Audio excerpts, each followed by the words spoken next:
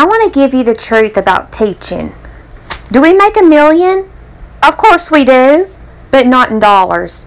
Our $1 million comes in the form of hugs, smiles, letters, student achievement, etc. Let me read you one of my $1 million letters to give you insight about teaching. Dear Miss Marshall, as graduation approaches, I find myself with growing frequency looking back over the years I have spent in the classroom and thinking of all the giving people who have made sure that my experiences were enriching and memorable.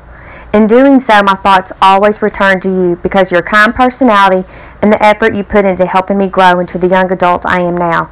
You are my 2nd and 4th grade teacher, and what I always remember most about you in your classroom is when you always helped everyone, making sure we understood things and helped us grow.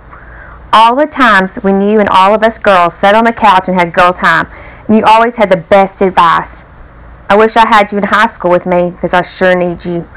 My plans for the future include attending Tyler Junior College and helping kids in some way. I'm not sure yet. I may go into teaching, elementary or something that involves helping younger children. Thank you for inspiring me to always keep my faith in God and helping me to strive to be the best I can. When I look back over the years you spent teaching me, I am thankful that you chose the teaching profession and that I was blessed enough to be in your class.